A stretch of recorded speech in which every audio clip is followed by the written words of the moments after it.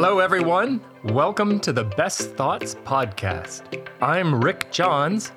And I'm Will Johns. And today we're coming back with our second episode in season 2 on relationships. And Will, I had a lot of fun discussing family systems theory in our last episode. And today we're going to continue that conversation. Yes. And I guess we should warn our listeners, we got a lot to cover today. It may be like getting a drink from a fire hydrant with all that we're going to try to get through today, but it's such good stuff. We just want to share it with you and give you the best stuff that we've learned along the way. You're going to learn so much today. It's like you'll have a PhD in family systems when you're done. In the next half hour, your quickest PhD ever. So, Will, we read a book a while back called Friedman's Fables by Edwin Friedman. And we referenced him in our last podcast as he talked a lot about systems theory. So he wrote these kind of quirky, sometimes mysterious parables about systems theory. And you have a good one to share with us to start us off today.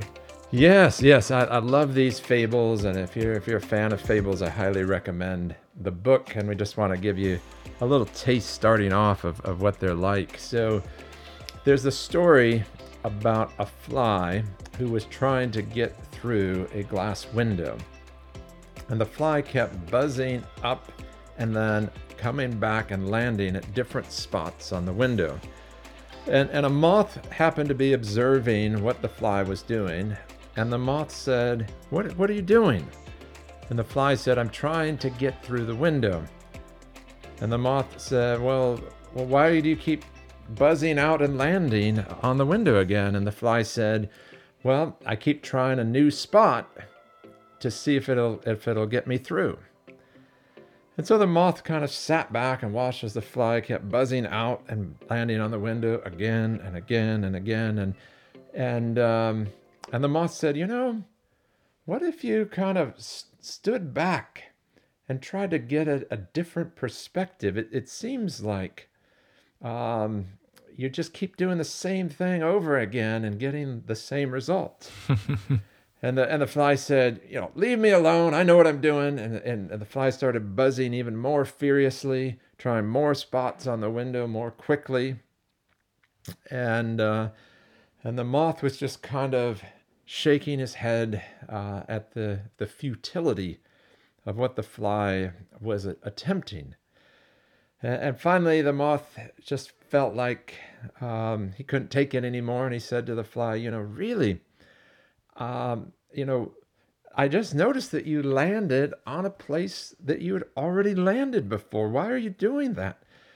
And the fly said, I'm trying it again. It didn't work the first time, so I'm trying it again. And the moth said, well, you seriously need to try something that you haven't tried before because you already know that that's not going to work.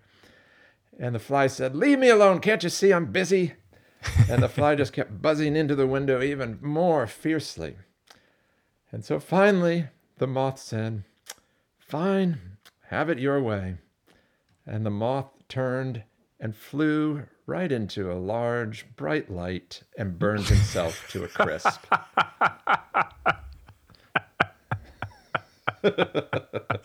I've forgotten that one. I love these fables. And we'll kind of somewhat leave it to you all to decide what that means for you. I will warn you, these fables will stick in your head. And when you run into a similar situation in life, it will come back to your mind. So that's the beauty of them. But my commentary on it will be very brief, and that is, last week we talked about one of the principles of systems theory is self-differentiation. We start with ourself.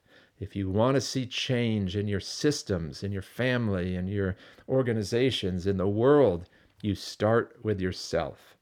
And I think this fable is a reminder to me that it's so easy to give advice to others without worrying about taking care of me first. I think a lot of us have flown into the fiery light at some point in our lives. And it's so interesting. I know even with counseling that I do as a pastor, every once in a while, I'll ask the person, what advice would you give yourself? Because here they are all in a tizzy and all confused and trying to process something maybe even overwhelming or just angering. And we're so good at solving other people's problems.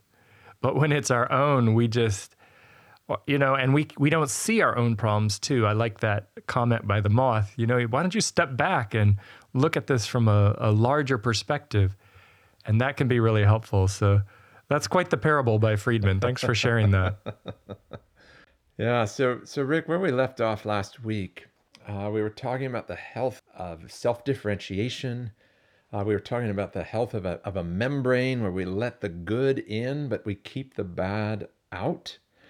And there's another key principle of family systems that we're going to start with today, and that's the principle of the virus. Yeah. What is that all about? And we're not talking about COVID-19 here, so No. don't worry about that. But what's the virus about in family systems, Rick? Well, remember that we said last time that Murray Bowen looked at cells and the cellular level, and that's where he started to find lessons about how we relate to each other and how humans interact, and the self-differentiation that happens when two cells split and then they become differentiated to serve different organs or become different types of cells for what the body needs. And that healthy cell has a nucleus and it has that selectively permeable membrane, and we need those things. But he says what's interesting is there are unhealthy cells in our body, and these are viruses. And the thing about a virus is it doesn't have a strong membrane. It has to attach to a host cell. So a virus can only be alive as it attaches to a healthy cell. You following me here? It can only function as it attaches to a healthy cell, and then it infects that cell and makes that cell reproduce the virus. And so Murray Bowen said, when you look at society, those of us that have not self-differentiated are like a virus. We need to attach ourselves to hosts, and you get these unhealthy relationships where people are fused, where people have to be codependent, if that's a term we can still use, or they have to latch on to someone else and need their approval, need them to do their thinking, need them to take care of them. And that, of course, is a very destructive way to live your own life. And Rick, I think it's important here to recognize this might be a lot easier to see in someone else than in ourselves. Yes. And that's okay. If that's how you can start to understand the theory, then start there and then see if you can begin to see how it might be something that you yourself might be doing. Yes. Because we're all can lean towards some virus type behavior if we're not careful. Yeah. And two of the terms that come out of this are the term fusion. And the term fusion in systems theory is when our life becomes overly intertwined with someone else's life. Yeah. And married couples can fall prey to this. And so when there's this sense like anything we do, we have to do it together, that's basically fusion. Yeah, and just unhealthy. Right. And just to be clear, this is a sliding scale. There's a spectrum here, if you will, of self-differentiation. And I think earlier in my young adult years, I don't think I was self-differentiated very well. And I remember even with my own parents, and I think that's where it starts for most of us, I was very fused with my parents, what they thought about me, what they thought I should be doing, whether I was pleasing them. Like I was always thinking in my mind, what would my parents say about this? Are they going to find out about that? And always trying to negotiate things. And then as I started becoming more independent and went to college and all those kind of things, then I kind of let the pendulum swing because I was so fused and I cut them off. I went through a period where I'm like, no, I don't want to know, I don't want to talk to them. I don't want to know what they think. I want to cut them out of my lives. And that was very traumatic for me and for them, of course. And I think they were kind of blindsided by it because here I am, this really good, obedient son, and all of a sudden now I'm like this rebel son who's out there just not going to talk to them, not going to call them. I don't care what you think. I'm going to do my own thing, which is ironic because I wasn't like really rebellious in my life, but I was fighting this fusion, this kind of lack of self that I had, lack of core self. And so that in systems theory is called cutoff. And what people don't realize is cutoff is the reverse of fusion, but it still shows that you don't have a healthy sense of self. You're not completely self-differentiated. And that's counterintuitive, but you have to understand the only reason you have to totally cut off from someone is because you aren't strong enough to be yourself with them in your life. Yeah, and it at first doesn't make any sense, but cutoff is a type of fusion. Yeah. And it just manifests itself in the opposite way as fusion. So fusion is like overly enmeshed. Then cutoff it's not too much distance. It's distance that is in relationship to what the other person wants. I'm going to do the exact opposite of what they want. So in fusion, I'm doing exactly what they want. In cutoff, I'm doing exactly what they don't want. Yeah. In both cases, you're living your life in reference to the other person. Exactly. The other person has the full control over your life. Yep. And Rick, we should not be hard on you for taking that pendulum swing, because I think that's the typical experience of most people. Mm-hmm. We go from fusion to cutoff thinking that we really become differentiated, not realizing that we really are just in the same boat, headed a different direction. Right. And I still have a little bit of mixed thoughts about it, because I think there are times where the cutoff gives you a little space to kind of strengthen your own self-identity and work on yourself. But ideally, as Murray Bowen would say, ideally you would grow yourself, not have to cut off, not have to.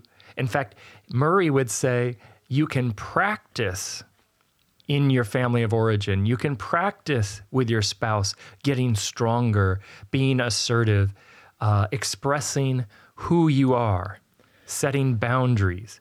Absolutely. And that reminds me, Rick, I'll say real quick, that's where we're going in our next episode. We're going to be talking about boundaries.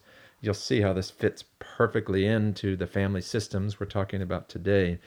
But you reminded me of a story that I told way back in our first season, and I think it was episode 1, where a counselor asked me, I was facing a decision where my parents wanted me to do one thing, my wife wanted me to do a second thing, a different thing, and I felt trapped and I couldn't decide what I wanted. And the counselor asked me, well, what do you want to do, Will? And my first response was, I don't know. That statement, I don't know what I want, is the statement of someone who's in fusion. Yeah. I was completely fused with my parents, my family of origin, and with my wife. And I felt an enormous sense of conflict, internal conflict, when the two of them wanted something different of me. Right. And I didn't know what was it that I wanted. Right. And so you can see how empowering the systems theory is as we move towards being honest and clear about what it is that we want, becoming more ourselves, more authentic, more self-differentiated. Then it allows us to move through relationships without getting caught in these impossible double binds. And I think, Will, that this fusion and cutoff, some reflective questions you can kind of ask yourself if you want to kind of see if you're caught in something like this, is how much are you blaming? how much do you feel like someone has dictated how your life is going? You'll know your infusion cut off when you're blaming, like and I went through a period where I really blamed my parents. Well, I was raised this way and this, that, and whatever. And then I had to do the work and go, wait a minute, my parents aren't dictating my adult life. In fact, at that point, I had cut them out. So I was the only one responsible for my life. And that's part of that maturity, saying, okay, these things may have happened, or this person may have wounded me, or this event may have happened, but that's in the past. Now I can take ownership. That's self-differentiation. This is my life. It's my cell. These are my membranes. They're selectively permeable. This is my nucleus where I'm making my decisions, and I'm choosing to do something good for me and to consider others, but letting my life unfold in the way that God intended. So now God and I think God can be a resource here because he can bring us strength and a sense of value and worth so that we get that internally. It comes from within now, and we're not having to be fused to find, hey, am I good enough? Hey, am I worthy enough? Hey, am I succeeding? Hey, am I a good person? Am I a successful person? Or whatever we want to get from the world, we can now start to get from within, and life just works so much better. And by the way, then you start getting from the world what you were looking for before you had that membrane. Yes, and I'm going to add one other question you can ask yourself, and that is, whose approval am I seeking? Yeah. Fusion is all about seeking approval and seeking. You want someone's acceptance of you. Yeah. You want someone to think you're a good person. And there's two other definitions that I want to just hit real quick here, Rick, that apply to this. There's the basic self. This is a systems term, and the basic self is the unchanging self. It's the you that is the same with everyone. And then there's the functional self, and the functional self could also be called the flexible self. This is the self that you change depending on who you're with. So when you're with one group, you're kind of this way, and when you're with other people, you're kind of a different way. And what Bowen states is the higher your level of health and self-differentiation, the larger the basic self is. Yeah. And the smaller the functional self is. And then the more unhealthy you are, the more virus-like you are, the less there's like a tiny bit of basic self and this huge piece of functional self. Yeah. And really that's up to us to decide. And to me, the way I had to move into more basic self is, here's the mindset that worked really, really well for me. I had to say, I'm going to do what I believe in, what I think is right, best, what I want for my life, and I'm going to let the chips fall where they may. Yeah. This group might like it, they might not.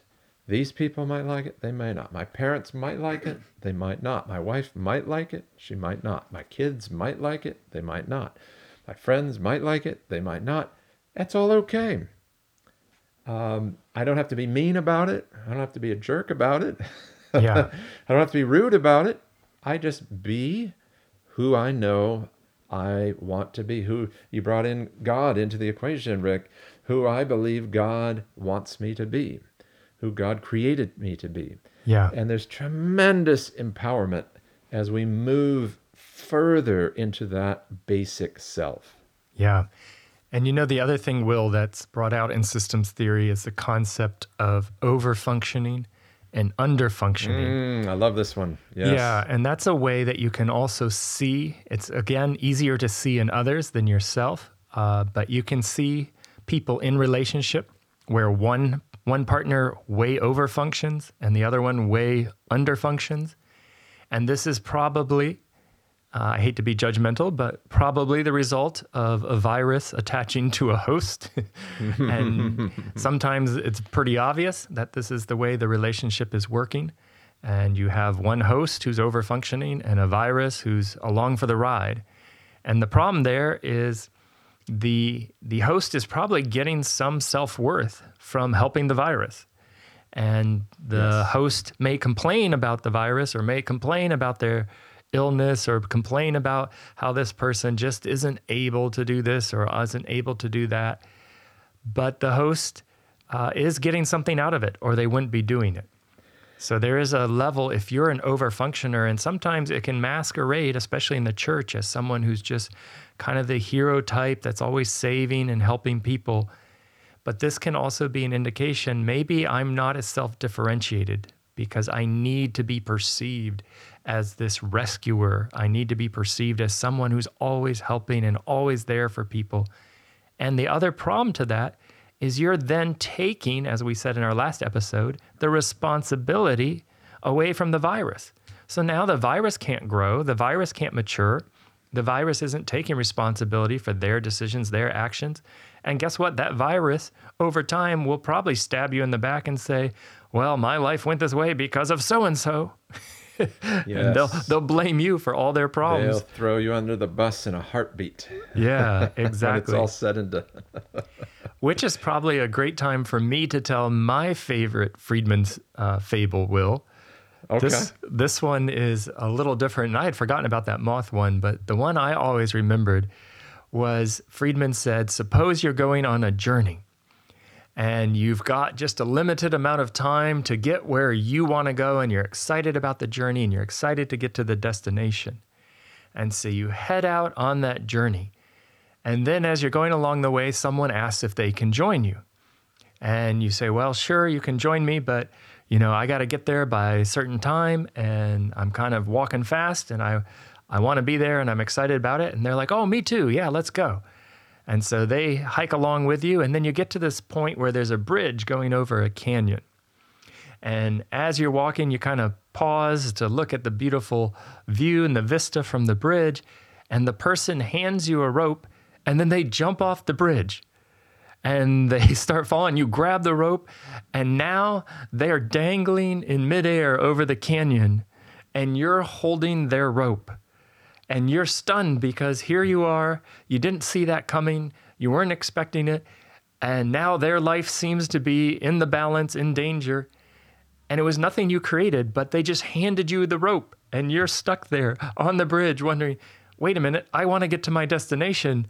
And now I've got this person dangling, and all I can do is barely hold on, and I don't have the strength to pull them up, and there's nobody in sight.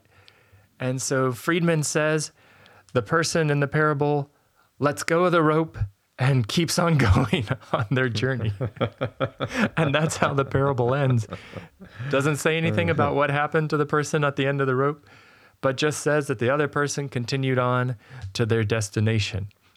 So there's another parable from Friedman on systems theory. So, Will, what would you get out of that parable? I remember there's a detail that I remember about the parable where the guy holding the rope calls down to the one hanging on it and says, I'm going to give you 2 minutes to climb up, and then I'm letting go of the rope. It's your decision, not mine. Oh, okay. and the person at the bottom keeps saying, no, you're responsible for me and anything that I do. And the person at the top says, no, you're responsible for you. I'm responsible for me. And so it's this dialogue about who's responsible for what. Rick, as you're talking about overfunctioning and underfunctioning, one of the most powerful things that hit me about this, as I recognized in many areas of my life, I tend to overfunction. And people that overfunction are often resented by the underfunctioner. Because the underfunctioner will say, you're so controlling, so controlling.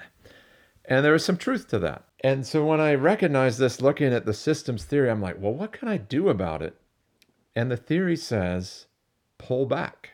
Yeah. Pull back to an equal level of functioning. And then here's the typical overfunctioner response. Yeah, but then it won't be done right, or it won't get done at all. Yeah. That's okay. Let it sit there undone. Let it be done poorly. Let go of the rope. Let go of the rope. Let go of control. Yeah. And eventually, guess what? the underfunctioner will come meet you in the middle. And then the reverse of this is true. If you're feeling resentful and controlled, and you realize like someone has kind of dominated you and you're underfunctioning in some relationship, then the solution that you have is to be more assertive. Yeah. You can start functioning more. You can push back to the middle. Yeah. Regardless of which side of this dynamic you're on, if you can recognize what side you're on, you can do something about it. Absolutely. And to those who are listening, I want to ask you a question. What ropes are you holding? Because we're all holding one, and some of you listening are probably like, shoot, I've got like 6 ropes that I'm holding right now for all these different people in my life, trying to keep them from falling, trying to keep the ship aright, trying to keep my family going. There's some of us that kind of get stuck in the middle of our whole family, trying to balance everything, being the peacemaker. And that kind of brings up this concept of triangling, which is another key concept in systems theory. Will, what happens in triangling? Yeah, and before I dive into that, I just want to give a couple questions real quick, because I think awareness of where you're at in some of these systems categories is super, super helpful. If you know where you're at, then you can do something about it. And so the questions would be, do I feel resentful and like somebody keeps bossing me around? And if the answer is yes, then you are probably underfunctioning and you need to push back. And then the second question would be, do I feel resentful like there's someone in my life that just never pulling their weight? Like I'm always doing the extra work in the relationship. And if the answer to that is yes, then you're over functioning and you can pull back to middle. So, it's just once you get these concepts, you are so empowered, to do something about it. And that is exactly true about triangles. Triangles in systems theory is the foundational unit of any group relationship. And it's 3 people that are involved in a triangle. And these triangles get interlocked across entire societies, and you could even argue in throughout the worldwide population. And so Bowen saw these as the functional building block of any human system. And the way it works, the best way to think of it is that you have 2 people that have a relationship with each other. And then the triangle is a third person that's also involved. Probably one of the easiest ways to understand a triangle would be if you think of like a husband and a wife and then a child. So you have the husband and wife have this relationship with each other, and then this child comes along and they both have a relationship with that child as well. And it creates a triangle. And then sometimes the child can try to talk mom into talking dad into letting the child get away with something, right? Mm-hmm. And children are very good at this. They learn this from day one. And if you're a parent, you know how this works. You definitely do.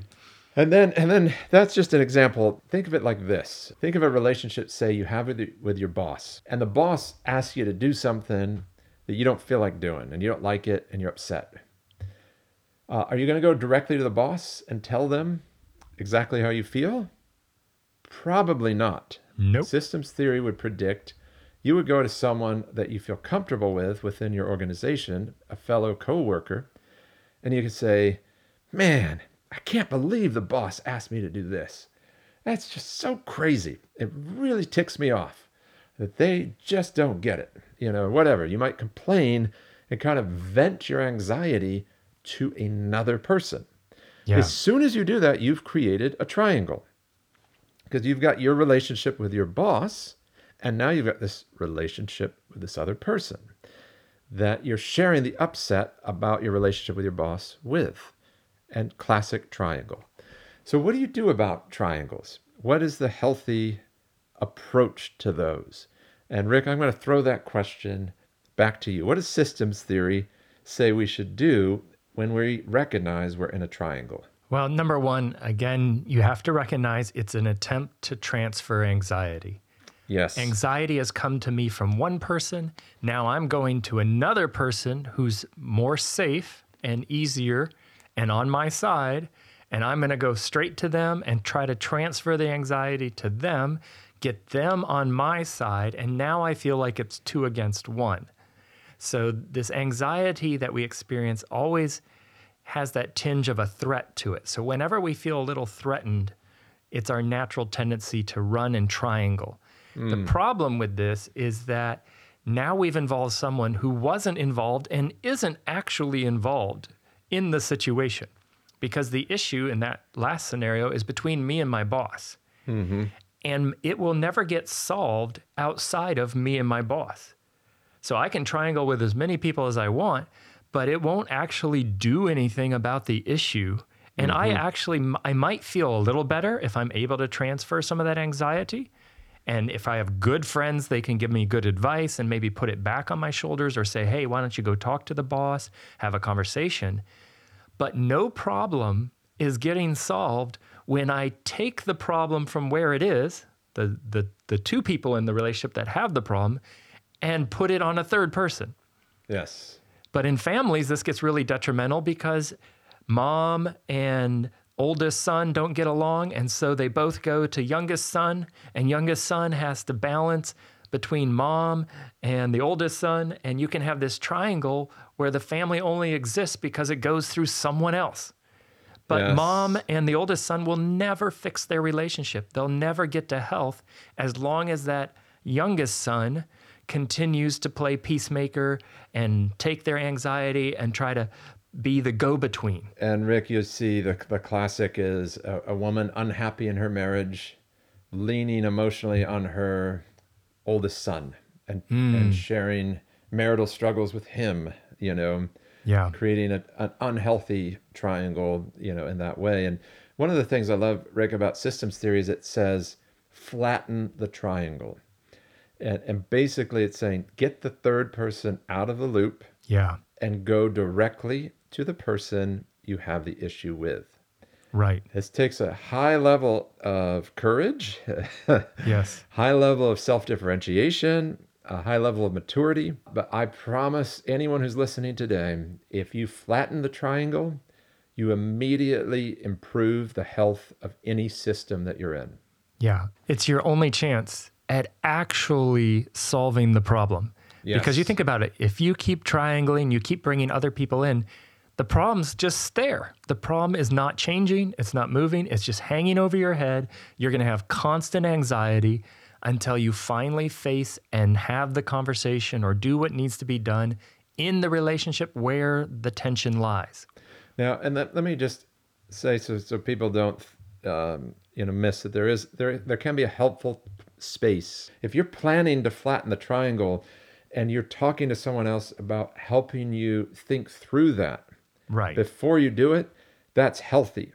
Good. But if you're talking to the other person with no intention to actually circle back and flatten the triangle, Right. that's unhealthy and definitely won't accomplish anything. Right. And we were talking in the context of blame. If you're just going Yes. to another person to blame the other, Yes. I'm going to talk about so-and-so because so-and-so does this and so-and-so said this to me.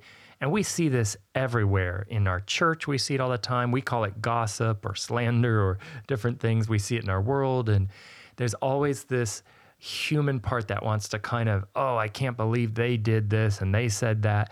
And we have no intention of trying to be helpful or solve any of these issues. We just want to kind of blame them. We want to get sympathy. And Murray would say, that's a low level of self-differentiation, that we need that kind of external validation for us, that we're a victim. And being a victim gets you nowhere. Absolutely, Rick. So what you're talking about, Will, is far different. Going to a counselor, going to a trusted friend who can advise you and help you solve the problem, that's not triangling. That's Yeah. smart. Yeah. And Rick, that really leads me to the last principle that we have time to cover today with family systems. And I hope we're going to leave you wanting more information about family systems. In fact, there's a very accessible book called Extraordinary Relationships by Roberta Gilbert. And she writes all these principles. So if you're getting excited about this, saying, man, this explains so much of what I'm dealing with in my relationships and my challenges and my problems, then get this book.